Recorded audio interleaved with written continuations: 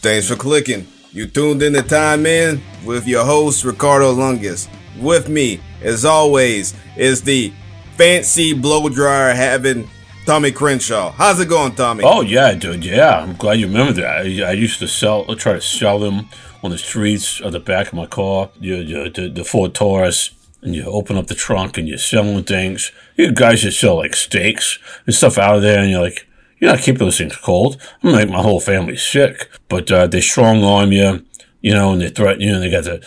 But, yeah. So blow dryer is good. Also, Tommy, we got a good friend. He's a man who never passes up a steak from the back of a truck.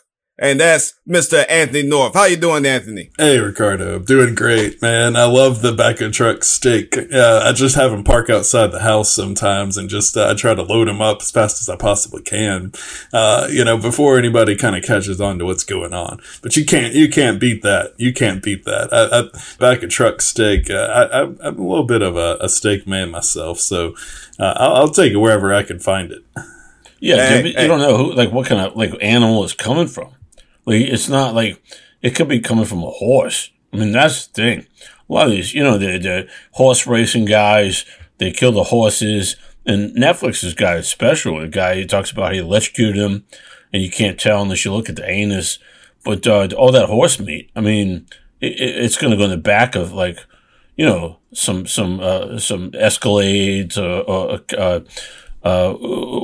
what's the car? The El Caminos. Hey, all I'm saying is that usually the horse meat goes to the dogs, and I'm saying why the dogs get the horse meat? Why can't we get the horse meat? Well, no, we do. You get a nice good horse steak. I mean, I don't care what animal it comes from. It could be a raccoon. It could be a opossum. It could be an emu. I don't care as long as that steak is nice. A nice medium rare. Nice medium rare with good seasoning. Hey. I don't want it well done. Nice medium rare. And that's all I care. That thing can come from a rhinoceros, for what I care, from an elephant, whatever. Oh, yeah. Speaking of elephants, speaking of the Alabama Crimson Tide. Oh, I see your segue there, Tommy. I like that elephant. Though the Crimson Tide, they're one of the two mascot teams. A lot of schools have two mascots, and even the one they're playing has got the eagle, the war eagle, and the tiger. So this is the battle. They're double dipping on the mascots. Yeah, they're double dipping. Yeah, there's four mascots, two teams. Do the math. It doesn't make sense.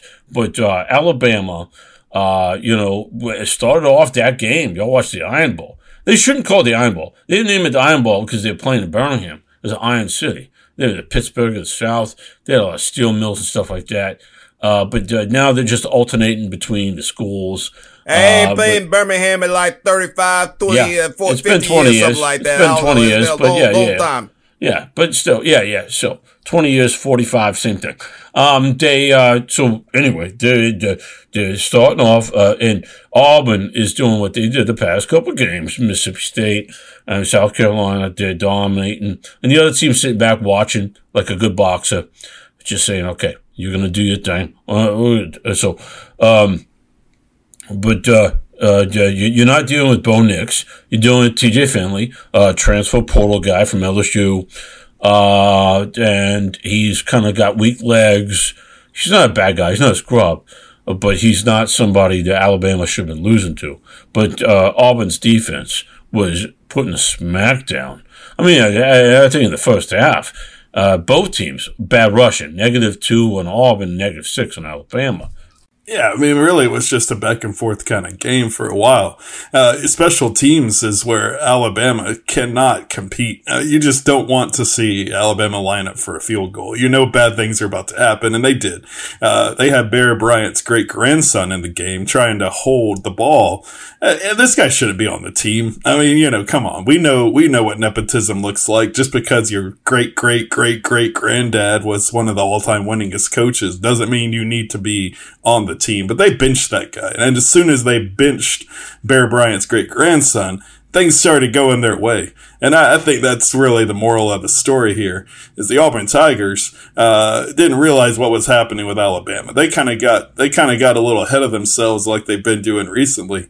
Got that fourth quarter lead and thought maybe we can coast. but Alabama had other plans. Oh, hey, all I'm saying with this thing is, hey. Well, why could we go into like 15 overtimes? I mean, you got 4 overtimes. I mean, you could have kept going. I mean, hey, Auburn. Yeah, you should have got that 2-point conversion, stupid little thing that they do nowadays, I mean, well, not for nothing, but I mean, I was looking for 8 overtimes. I was looking for 10 overtimes. What's the deal? I mean, I thought I was going to get a crazy high scoring game. I got a slugfest, of 2-point conversions. And when you get in that slugfest, I want more slugging. I want tons of slugging. I want y'all, like every 5 seconds, I want somebody to get 2 points. That's what I want. Yeah, I mean, that's how it should be. I mean, college football should be. But the point is that Alabama, won by 2 against an unranked team. And that's an in-state team. So what's it going to do with the rankings? And we got to look at the rankings and how is this going to play out? Because, I mean, the one that everybody's talking about, clearly, we started with the good one, but it was Michigan beating Ohio State, spanking them, spanking the pleated pants, spanked the Tressel.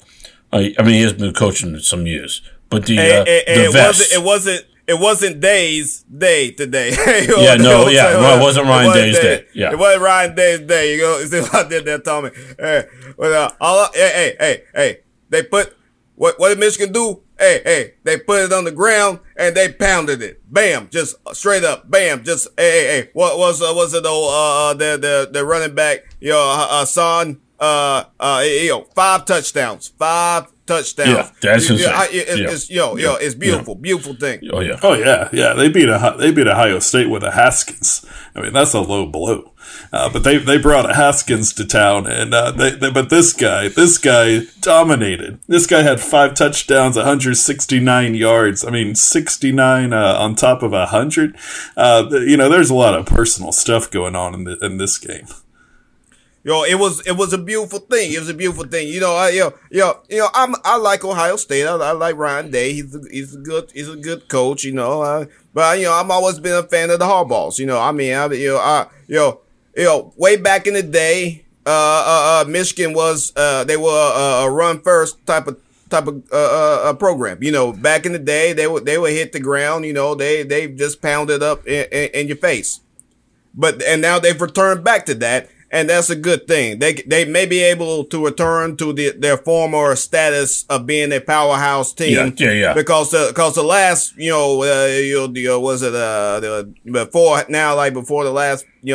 Harbaugh got there, they were just scrubs. Yeah. Just a scrub team that would eke out a decent win every once in a while. And it's a whole. I'm good. I'm happy for him. I'm happy for him too. I mean, Brady Hoke was the punt master, and it's taken a while to get out of that routine.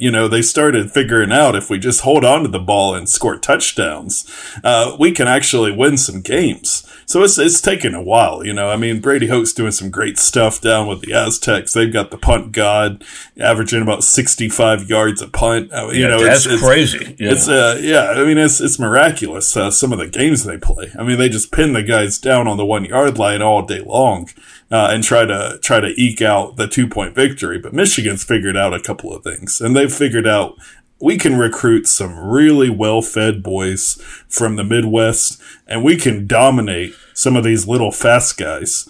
And that's going to be, what's going to bring Michigan a championship. I mean, yeah, but they're going to play in a championship, right? They're playing in the Big Ten championship against Iowa. Oh yeah, they're going up against the Hawkeyes. Yeah. And that's it of the game. Thanks for clicking. You're tuned in to Time In with me, Ricardo Lungus. With me is Anthony North and Tommy Crenshaw, TTFN.